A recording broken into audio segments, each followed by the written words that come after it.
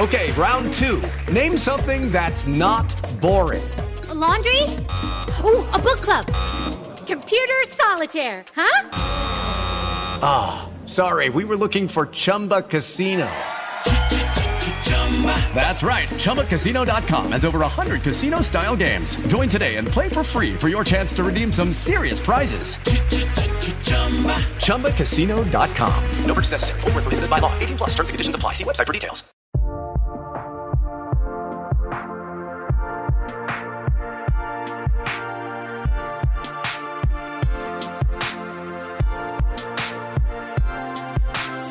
Welcome back to Series Regular, the Hollywood Reporter's deep dive podcast into genre television. I'm Josh Wigler, your host here on Series Regular. Last week, we stopped down to check the pulse of the Walking Dead franchise, which was an admittedly odd thing to do, since zombies typically do not have pulses. Much more alive, though equally deadly and indeed deadlier in its own right, is the subject of this week's podcast, The Handmaid's Tale, Hulu's dark drama based on the 1985 novel of the same name by Margaret Atwood.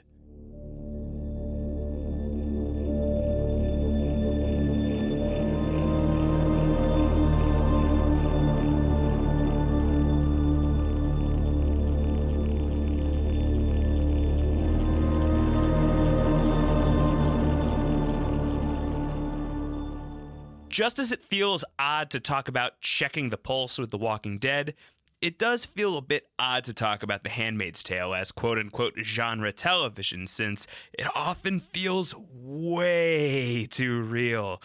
Premiering in 2017, Handmaid's takes place in a parallel dystopian future, but it's not one that's populated by flesh-hungry zombies or ice zombies or any other kind of zombie for that matter, just the monsters who lurk in the shadows of our own real world, confidently and brazenly performing their acts of horror in the broad daylight of Gilead, the totalitarian nation once known as the United States of America.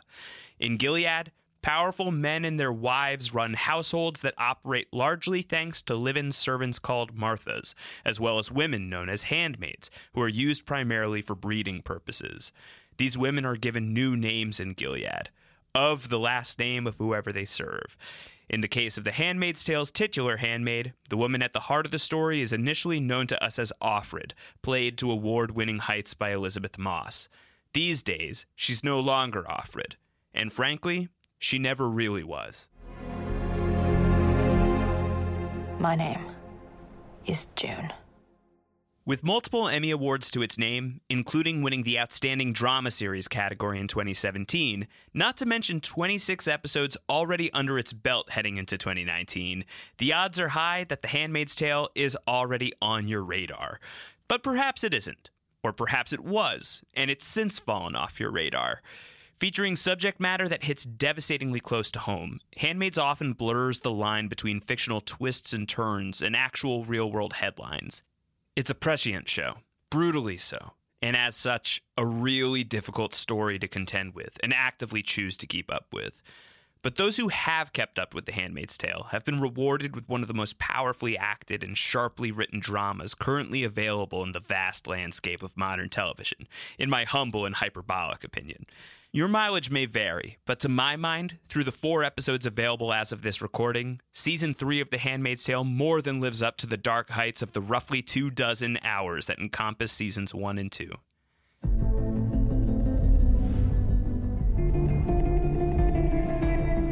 Please, God, watch over her. Protect her. Because this isn't the place with the still waters and green pastures, if you haven't noticed. This is the Valley of Death, and there's a fuck ton of evil to fear. Please, get her the hell out of here. The Handmaid's Tale launched its 3rd season on June 5th, pushing out into the night with 3 brand new episodes, including, well, Night, which begins immediately after Season 2's cliffhanger ending. June was given an opportunity to escape Gilead, but declined in the 11th hour, opting instead to stay behind in order to search for her daughter Hannah. What complicates the otherwise simple matter of a parent doing whatever it takes to save her child is this. June has another child, Holly, now known by her Gilead name of Nicole, born in Season 2. Instead of escaping with the baby in the Season 2 finale, June instead passed baby Nicole over to Emily, a fellow handmaid played by Alexis Bledel, and left the two of them to escape to Canada. An outcome that, in the moment, is far from certain. If she gets out, will she remember me? Will she know that I gave her away? I have reasons. There are always reasons. I'm sorry, baby girl. Mom's got work. At the time of the Season 2 finale's release, the choice to have June stay behind in Gilead while sending her infant daughter off into an unknown future was met with decidedly mixed reactions, to put it lightly. THR's very own TV critic and occasional series regular special guest star Daniel Feinberg described the episode at the time as quote-unquote a case of brilliant acting and frustrating storytelling. That's one of the more measured examples of responses to June's choice. For what it's worth, the Season 3 premiere does not shy away from those same questions, with multiple characters openly questioning June's choice. Are you insane? You didn't get in the truck. Thoughts? Did you give her to off Joseph? I did what was best for her, Serena. Did you give my baby to off Joseph? You wanted a better life for her, and that is what a mother does for her child. Gave her to a murderer! You killed my baby! You killed my baby! How could you take her away from me? Because I have another daughter. You chased us in the woods, and you hunted us down with dogs. And when you pulled her away, she screamed. My baby screamed for her mother. And I hope this feels like that. What's wrong with you? Do you know people risked their lives tonight to get you out? Jesus, Jim. You're so fucking selfish. There won't be another chance, you know that? You're never getting out. You're gonna fucking die here. I know that. Don't you think I fucking know that? Recently, I spoke with Handmaid's creator Bruce Miller about how the reaction to June's choice at the end of Season 2 fueled the creative behind Season 3. The reaction to the finale was mild compared to the vociferous arguments we had in the writer's room, according to Miller. He added that there was fierce debate for both choices, getting in the car and driving off toward Canada to find a way to save Hannah from a distance, or going with what the show ultimately went with, having June stay behind in Gilead. Here's how he explained June's decision. Quote, June has lived in a world where things that she has been told are impossible have happened. You'll never see your child again. She saw her child again. You'll never be in contact with your husband. She's been in contact with her husband. You'll never make love to anybody ever again. She found a boyfriend. There are all of these impossible things. When you think of June standing there, if someone says, why won't you leave? You have no chance of surviving here if you stay. No chance of helping your daughter. But I would say that's not her experience. Her experience has been through savvy, smarts, empathy, and some good luck, making some incredible progress, and certainly more progress than Luke has made. She knows from the outside it's not so easy to help, and from the inside, she's had success. I don't think it's a dumb decision, but it's a hard decision. End quote. Whether you buy into Miller's logic, and therefore June's logic, will very much inform whether you can buy into the third season of the series. But at the very least, the season premiere has June's choice to stay in Gilead bear some blessed fruit. First, in the form of a brief reunion with her daughter Hannah, and eventually an encounter with the woman who fancies herself as Hannah's new mother, Mrs. Mackenzie, played by Amy Landecker of Transparent fame. I appreciate the home you've made for her. Thank you. Please, stop. You know all of this ends with you dying on the ground in front of her. If you love her, you have to stop. Praise be. She has your eyes. Truly is a miracle. I'm her mother. The other big victory is that June's actions over the past several episodes have basically led to a huge divide between the two people who have lorded over her every waking move in Gilead, Commander Fred and Serena Waterford, played by Joseph Fiennes and Yvonne Strahovski. Their marriage, already frayed, all but burns to the ground alongside the rest of the Waterford house when it's set on fire by Serena, grieving the loss of baby Nicole, who she helped June sneak out of Gilead, even if she didn't fully appreciate the terms of that choice. For her part, June very much appreciates Serena's choice to burn the Waterford house down, as she so eloquently explains near the end of the season premiere.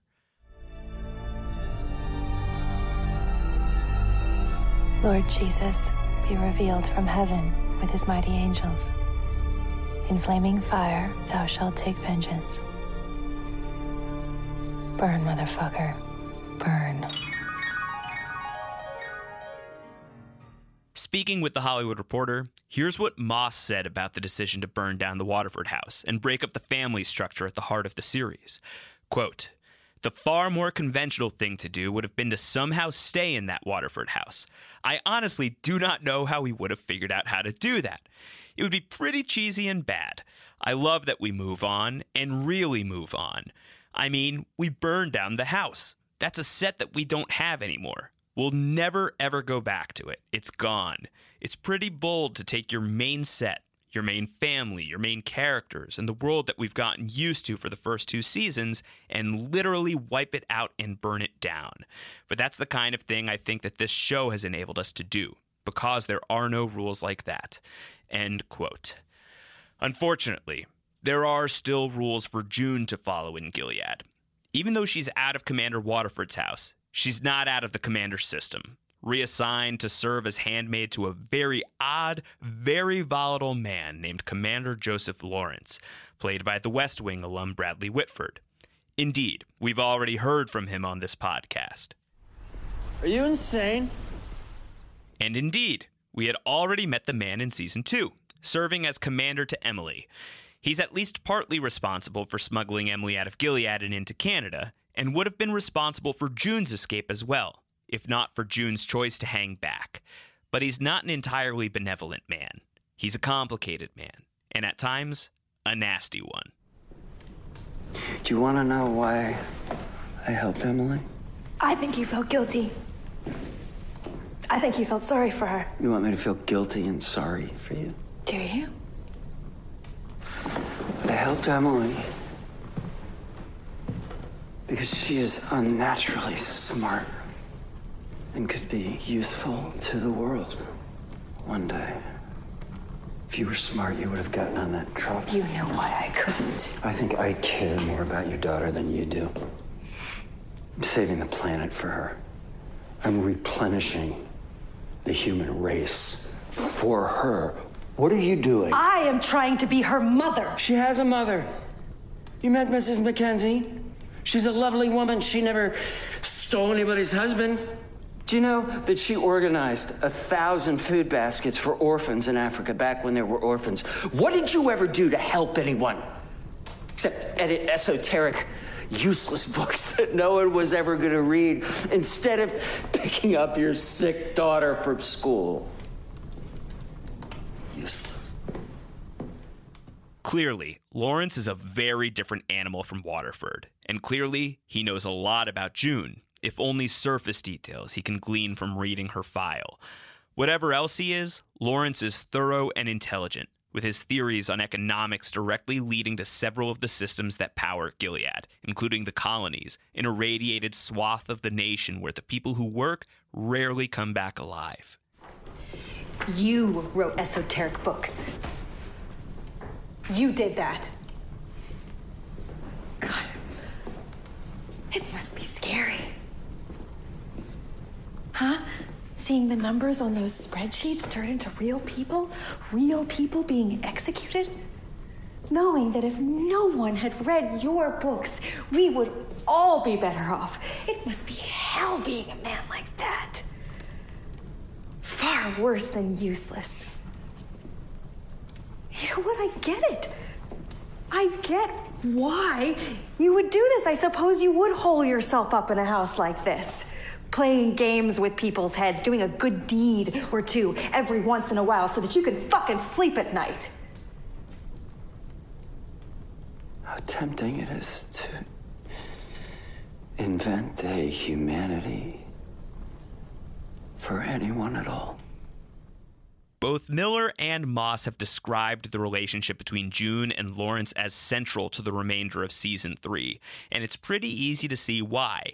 Following their very candid confrontation in Season 3's third episode, Useful, which you just heard bits and pieces of, Lawrence brings June to see a large group of women who are bound for the colonies, all save for 5, though he has yet to choose the specific individuals who are going to stay behind. In fact, he has no plans to make that choice himself.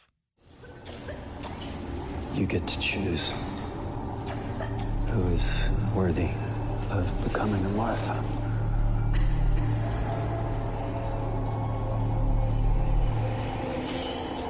You'll have all the information you need: names, ages, occupations, academic attainments, moral stains. That's dumb. Who gets to define morality? Just choose the best people for the job. No. I thought you might enjoy being useful for once. None of them deserves to die. What if I told you if you don't choose, they all die? I am not responsible for their deaths. You are. Gilead is. A technical distinction that won't mean anything to these women. But I can see it's important to you. And that's more important than anything else, isn't it? I'm not doing it. I won't. In the end, she does. The following morning, June tells Lawrence that she's selected 5 women to serve as Marthas and therefore join the resistance of women fighting against Gilead from within. An engineer, an IT tech, a journalist, a lawyer, and a thief.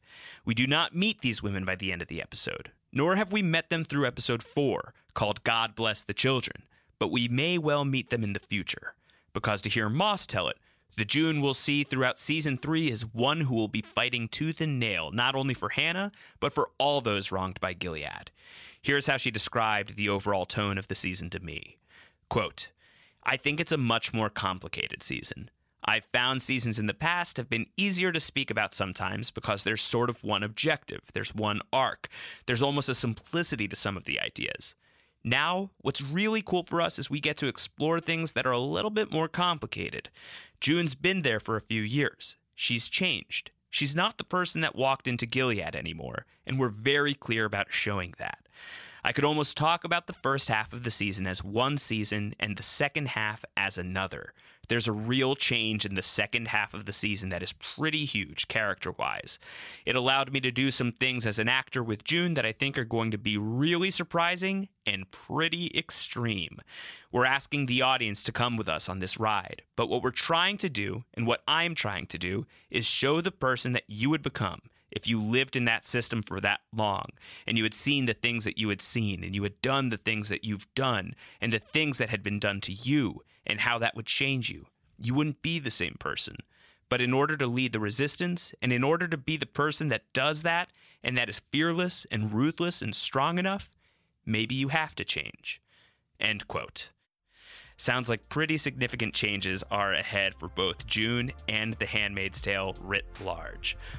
4 episodes of The Handmaid's Tale Season 3 are currently available on Hulu, with a new episode dropping every Wednesday. The future of the season includes a trip to Washington, D.C. in the 6th episode, a harrowing corner of the Handmaid's world that the creative team refers to as Gilead on steroids. You have been warned. For much more on The Handmaid's Tale, head to thr.com/handmaidstale for all of our interviews with the cast and crew, including one piece coming soon that details the ways in which The Handmaid's Tale writers work in close concert with the United Nations to build the show's frightening level of realism. As always, thanks for listening to this week's series regular. Subscribe to the podcast on iTunes or however you get your podcasts, and please be sure to leave us a rating and review. Send your feedback into us at seriesregular@thr.com or tweet my way @RoundHoward. We'll be back soon with another episode of the podcast. Until then, take care.